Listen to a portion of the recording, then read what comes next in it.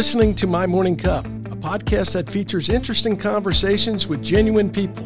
I'm your host, Mike Costa of Costa Media Advisors.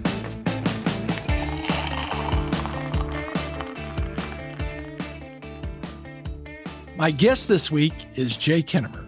Jay grew up in Guntersville, Alabama, and graduated from the Baylor School here in Chattanooga. He went on to the University of Alabama, where he earned his BS degree. Jay got a JD at Cumberland School of Law and his master's in tax at Emory. Jay is a partner in the McMahon Law Firm. He has tried the second most cases as a plaintiff attorney in the state of Tennessee in the last 18 years. He is Chattanooga's most prolific trial attorney. Jay, welcome to My Morning Cup. Before we get into why you have a passion for representing the underdog, let me ask, what's in your morning cup? Right now, a little water, but I had my 2 cups of coffee already today. How you take it? All black. Fully caffeinated. Yeah, it gets my day started. When I'm usually in the office early, I'm working away. So, well, good. So you grew up in Guntersville, but you came to school here at the Baylor School in Chattanooga. How did all that kind of transpire?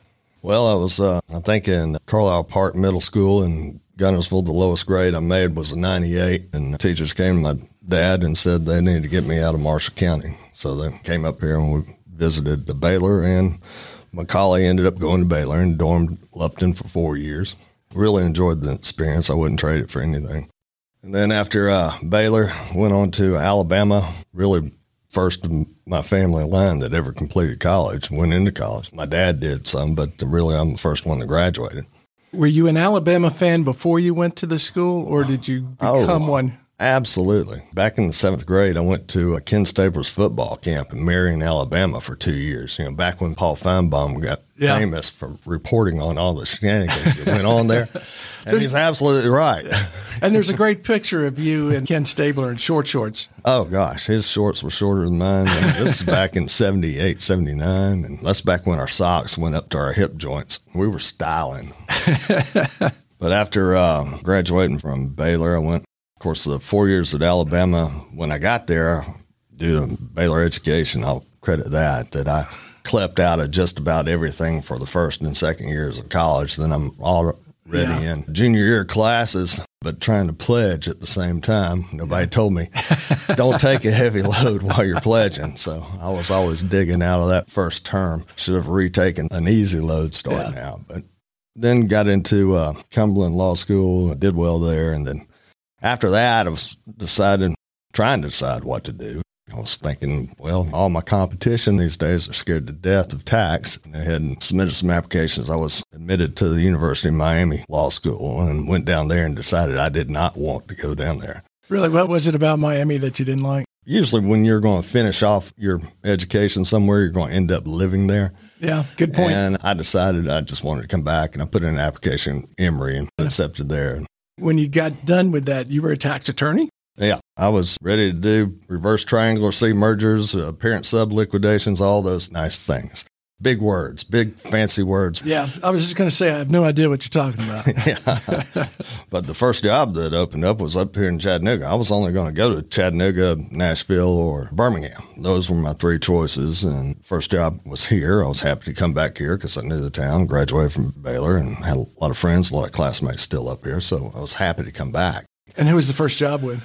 It was with the firm Weil & Weil, and it's actually what I'm doing now. I thought I was going to go into tax, but that opportunity opened up, and then I realized that there were more attorneys that were scared to death to try a jury trial than to practice tax. So long story short, we're 30-some-odd years later, and I'm trying a heavy, heavy load because less than 2% of attorneys are board certified, and you have to have so many trials to become board certified. Do you like it and gravitate towards it because you have a passion in front of a jury or a judge in the courtroom, or did you recognize that as a path that others weren't taking and you felt you can fill a bigger need there? Oh, yeah. Yeah, there's a large need here. There's so many cases that come to me now in boxes, and there's dust all over them, and they haven't been made or developed where it can be tried. And I've, for instance, November before last, I had a 10-year-old case that was brought to me, and it had a trial date coming up. And I said, well, I don't know why this thing's 10 years old, and it had been tried before and lost. And it came back on appeal for a minor issue for retrial, and I retried it and got $400,000. In State Farm, you would have thought they got slugged in the gut. They were very upset about that result. But there's so many times that I'm inheriting things on the back end to take the ball across the finish line right now. A lot of times I'm happy to do it, but the workload is heavy. What attracted you to law when you decided, okay, I'm going to go to law school? It was literally a flip of the coin. Really? I was going to go take the MCAT for medical school, or I was going to take the LSAT for law school. I literally flipped a coin and decided I was going to law school. So you made a life decision based on that. That's right. It seems to have served you well. Well, it's worked out so far. Yeah. So far. We have a new building there, Cherokee Boulevard. We just added another attorney. We have 10 attorneys here and something like 25, I think, right now, support staff. We have the largest Social Security department of any Tennessee firm in the state. We're 133rd in the nation for recovering the most for Social Security. And I built that division up, part of it myself, taking files home at night and not referring them out because it was silly to do so. And Social Security is really a morass of rabbit trails, isn't it, that the normal person can't really navigate without someone who knows where they're going. Well, it is tough. You got to know the listings, the grids, the catch-alls, and how to make sure your client's disabilities are shown to the administrative law judge in a way that he's got to approve them. You go back to, you got out of Emory, and what was the name of the firm? It was Weil and Weil. Weil and Weil. Yeah. How long were you there? 6 years, and then I was lured away with grand promises to this firm down in Huntsville because I had a Tennessee license and an Alabama license at the time. That's important in Huntsville. Oh, yeah, because they're on the Tennessee line also, and they wanted somebody with a business background or had all the tax because they had a lot of business clients. Found out after about 2 years that some of those promises weren't bona fide, and in the middle of the night came back and moved back up here literally within the span of 2 weeks. Is that when you hooked up with McMahon? Yeah, that's when I hooked up with John and went ahead and he started me out with income partnership. And that's where you met Brent. Yeah, Brent is a fine trial lawyer, also probably one of the leading experts in this area for Tennessee workers' comp. I cover and oversaw the growing of the Social Security part of it. And, of course, we have a large tort practice going after the big insurance companies, the big nasties. So when you get there and you meet Brent, you're working together a bit, at what point did you guys get together and say, hey, we should partner up and buy this from John? Well, it comes to the time that you realize that you're doing the majority of the gross revenue of the firm, and he was doing a like amount. And it was about time to go ahead and let John retire on his terms, or we were going to go someplace else. Those are just hard decisions you have to make. Was there a point when the two of you took over, you're building it, and you said, what did we get ourselves into? I mean, were there those points of frustration or concern? Well, when I was going through law school, I never thought that I would be on a commercial. And it turns out we've been protecting the borders here of Chattanooga pretty well as marketers get to see what you spend. And if they see a drop in our advertising, well, that's just opening the door. Yeah, they think it's an opportunity. Yeah. And I made that mistake when we first took over the reins. I was like, gosh, we're board certified. We're the 800-pound gorillas in this town. Why are we even having to worry about this expense? And then that cartoon guy out of Huntsville comes up here and it's just opening the door. Yeah. And then some Birmingham firm that had dropped out years before then comes back and is littering our billboards all over the place. We're kind of held hostage, keeping a certain amount, because I keep this area clean. If I find that there's anything dirty in our area, I go after it. Explain what you mean by that. Well, for instance, the solicitors, the ones that were going to the police department, and the city thought that they had to give them all the police reports from the day before, and they would walk in there with portable scanners and scan people's private information, call them right up afterwards. And there were 4 offenders here that they were using telemarketers and calling people saying that they were from the insurance company or they needed to go have this bogus treatment. And explain that a little bit in terms of the do's and don'ts of being a lawyer and the legal rules. They cannot go solicit say, from the hospital bed? Well, there's a 30-day no contact rule, which I applaud. There should not be a bunch of telephone calls the very next day with people trying to portray themselves as being on behalf of the other person's insurance company, or they want you to do this or that, which is a lie. But there's a 30-day no contact, and what we were finding was they would set up a telemarketer to make these telephone calls to people to try to get them to go to the XYZ bad person. And XYZ bad person would already have the sign-up paperwork for some attorney. Now, that's just a scheme to get around the 30-day no-call rule. And so it's illegal. Figured it out. The city didn't have to give them the opportunity to go through people's police reports, which was happening all over the state. Yeah. They were going to police departments and getting people's private information, calling them the day after a wreck. So I filed federal suit. I used a federal law that had not been used by them because I didn't really have standing. I had to have some drivers that complained about it. So I had enough clients that would complain about it. And one lady had a perfect case. I went in and filed that in federal court saying, no, city, don't do that anymore. The city was actually upset that I filed that case. I said, wait a minute, I'm doing you a favor. This is a gift. They don't get to go and pillage through the police reports and call people out of the blue when they don't need to be pressured or called or lied to. And within 18 days, we had an order filed concluding the case that said that they would not give out private information without authority. There has to have proof that whoever's asking has authority to do so, that they just can't go and pillage through the police reports anymore. And when that happened, I'm on the board for the Tennessee trial lawyers, and they called me up to Nashville to tell them how I did it. Then the next year, a legislator picked it up and proposed a bill that actually codified it and said, no, they can't get the private information anymore. A lot of work on your part.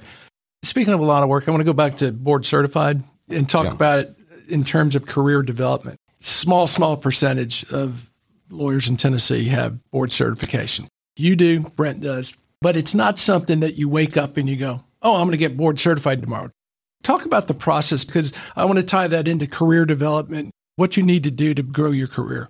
Well, the public needs to appreciate what board certification by the National Board of Trial Advocacy really means.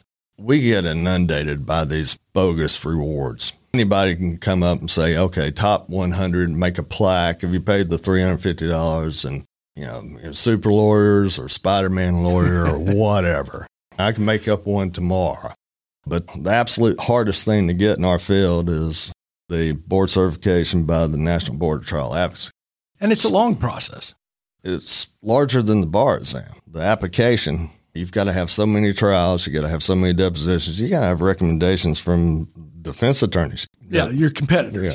But as far as the application for board certification, it's pretty thick. You've got to have legal writings. You've got to have lectured to other attorneys, given CLEs, which I've done, Brent's done. So it's not just a matter of them saying, hey, we like you, here's the plaque for $350. So if I woke up as a lawyer and said, I want to get board certified, how long would it take me? It's not a 2-month process. It's years, isn't it? Yeah. Can't do it overnight.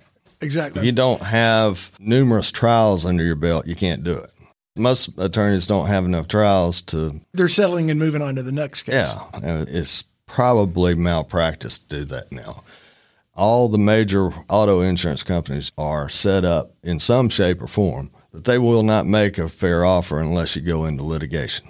One has a level of first-level adjusters that make ridiculous offers, so you have to file suit to get to the second level, and they don't even know each other, so you have to file suit. Allstate let it be known that you had to take a doctor's deposition before they're going to make anything in the area of a reasonable offer. Make sure I understand and the listeners understand, if you get in a wreck, that first offer is basically, here's somebody, go away. Yeah, and they're doing something really nasty right now because people may not know the extent of their injuries. Mm-hmm. I had someone that had a fractured shoulder and didn't realize it till later on. But Progressive and State Farm have started calling people up and offering $1,000 or $1,500 just right off the bat. And, oh, by the way, we'll cover up to $15,000 in future medical. Then they realize, hey, I had to go get this MRI. And they say, well, we don't think it was necessary, so we're not paying for it. You guys are kind of like Sherpas taking people the way to go, as opposed to someone who just gets on the path and is led down the wrong way. Yeah, we make sure we don't leave somebody dead, frozen on the side of Mount Everest on the way up. That's right. We'll actually carry them to the top. Well, that's good. Oh, absolutely. Absolutely. When you bring on a new attorney to the firm, what do you like to see them do in terms of career development? Well, we want them to try cases. It takes a lot to get over that fear for a lot of attorneys. Is it the fear of being in front of people? Is it the fear of preparing and knowing you're ready? Explain that a little bit.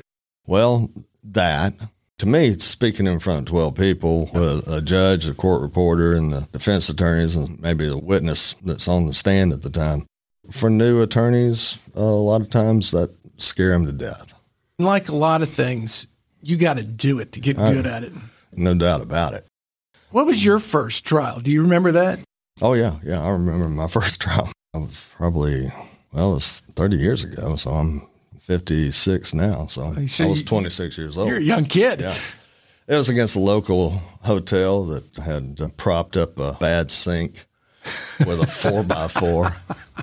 All right, so not your recommended way to prop up a sink. It was a foot injury. I wish I had, a replay of that trial because I'd probably get a good kick out of, because it was my first one. I think it was the defense attorney's first one also. Oh, so great. We were fumbling through what we learned in evidence and so forth, and it turned out fairly well. Soon after that, I think that's when the new football stadium was being built, and I had a client that had 1 acre that I think is on the 50-yard line, and the city wanted it. I ended up trying that to a jury because you have the right to a jury for a condemnation case. I've handled many, many different types of cases, but now I'm really focused on the personal injury insurance cases. And you're certified Georgia, Tennessee, Alabama? Yeah, I have law license, all 3 of them. I was 32 years in Alabama, 31 in Tennessee, and it's 2004 in Georgia to the present, so many years in each state. Is there a lot of variation between the states? Georgia is totally different than the claim in Alabama. Tennessee, we're blessed with pretty good laws in Tennessee that aren't ridiculous. Alabama has... You're not talking about the current legislature, are you? Yeah. Well, get me on the roll about the caps, because those are absolutely ridiculous. Let's put it in perspective. How can you cap non-economic damages at $750,000? You pay the doctor, that's an economic damage. But then that leg right there you've got, I'm going to pay you $750,000. I'm going to take that leg. You're going to take that check? Nobody in the state would. That's how ridiculous that law is. Right now, I've got one that is so catastrophic and so horrific that there's no way that person would, or any person would take $750,000 and go through the pain and suffering and discuss and the loss that this guy's going to have. Yeah. With the amount of medicals, future medicals, so forth, that doesn't fit in the cap. What I'm talking about is the pain and suffering, decrease in quality of life. Let's just say that you're a young fella and you're a sole wage earner, you're taking care of your family, and all of a sudden someone wipes you out in a crosswalk, and now you're never going to work again, and they've taken chunks of your body off. Would any reasonable person take that? That was the most ridiculous thing of pushing the caps, and it was made so partisan and political. We're already polarized, but when we get polarized to the point that we will choose something that just absolutely doesn't make sense, we need to come back to the center. We're not in a good spot. Yeah. Not at all. Obviously, you've got a passion for not just that, but law in general. I do want to go back and visit something. You talked about keeping this area clean, and you were talking about lawyers, but you also have a reputation as being a guy on a weekend who takes a plastic bag and a safety vest, and you go pick up trash on the side of the road. Well, I live up on Signal and going up and down the mountain there, Taft Highway, and I just can't understand how people can just roll down the window and throw out their lunch. It's just the most inconsiderate thing that I can absolutely fathom that people would do on their way to or from work. And we're known as the scenic city. Yeah, correct, correct. So at some point, it just got to be neurotic for me. I would get home, I'd take off the suit, and I was like, somebody dumped something halfway down the mountain. I can't stand looking at it. Well, I got so frustrated doing the whole thing that I decided it was time to limit it. So right now I just pick up Shoal Creek Park on my way in, way back. But you're doing it. Yeah. And I'll see roads every now and then that are just in horrible condition, and I'll put out there, off each person $200, whoever shows up. And I did that on, I think the highway was 108 going up the mountain over there at Whitwell, because I was going over there to meet with someone, drove up that what should be just a wonderful, and it was horrid. It was horrid. So I decided to go ahead and bite the bullet and put an investment, see if we can start it back in the right direction. Edwards Point back on the back of Signal Mountain, I've cleaned that up several times. When I can't do it, I'll get people to do the ones around the tunnels there at Fraser. Yeah. It's just amazing to me how someone can be so inconsiderate that they would just roll down the window and throw crap out on the roadway when there's a garbage can at every convenience store. You can pull in and that's what those are there for. I'd even kicked around the idea of doing something like 4 Ocean. Have you ever seen 4 Oceans? Some guys down in Miami that they take donations and they go and hire local kids and they pick up plastic on the beaches and do that. Why couldn't something like that happen in Hamilton County? We just find an office somewhere, start a charity, and then take donations, which if someone wanted to sell me a hat, for about $20 more than what it cost, and it was going to result in some kid getting some work over the summer, picking up trash. Sounds like a good solution. That's a framework that could work in every county. It'll save the county money, too. Yeah. Then you're putting kids to work when they're out of school.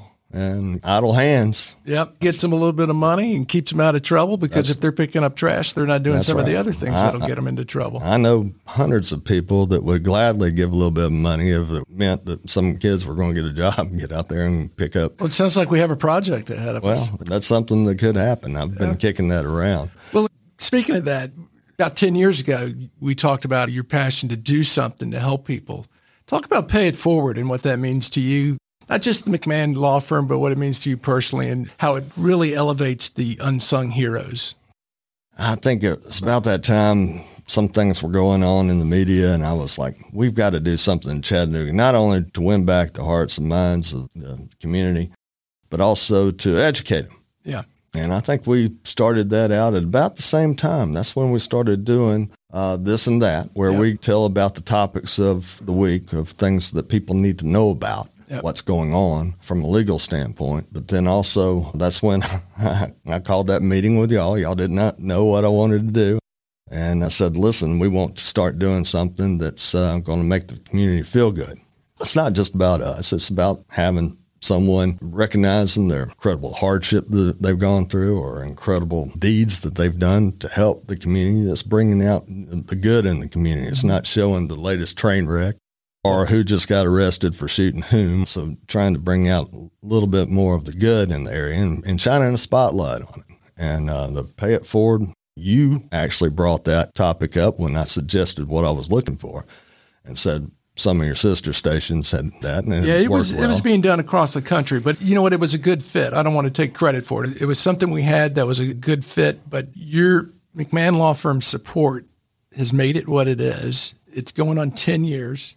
$250,000. And that's a heartwarming story at 6:30 every Monday. Every Monday night. Yeah. It works out well, not just for the nominators, but for the people that are nominated that receive the award and the recognition. You don't just hit them, warm their hearts, and make them feel good. Certainly, they've done things they should feel good on their own right, but we're just shining a spotlight on it and showing it to the community. People can build on that. And to your point, what makes news is the negative. And to have a set positive story about your community every week, to highlight people who don't get highlighted, they're quietly doing these things, not expecting any recognition. And then the camera shows up and gives them $500. And the other thing I think that makes it a great feature is McMahon Law Firm participates in it. McMahon Law Firm sponsors it and is recognized.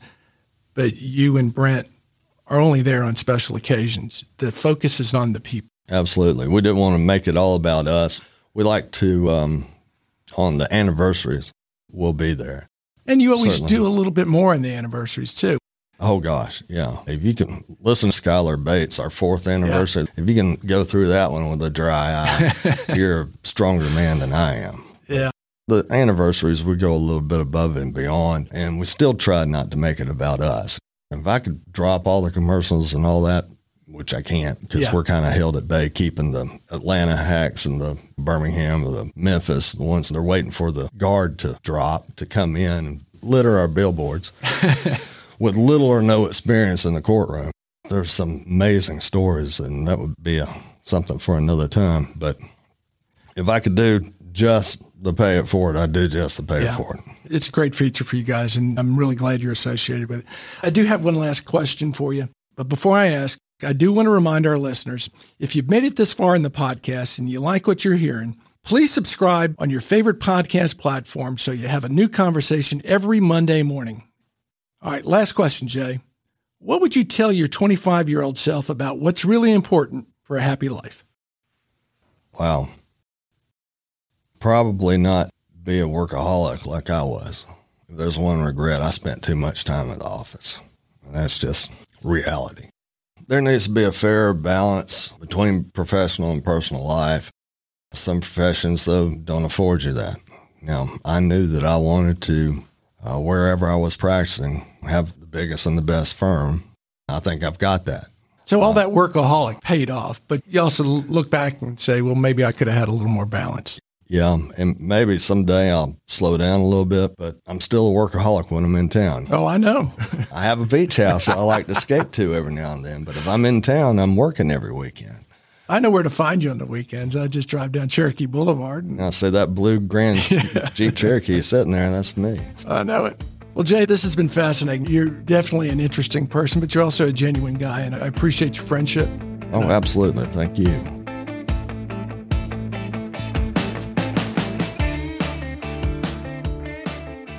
Thanks for listening to My Morning Cup, a podcast by Costa Media Advisors. If you liked this episode, please share it with a friend. I release a new episode each week, so be sure to subscribe on Spotify, Apple, Google, or wherever you listen to podcasts.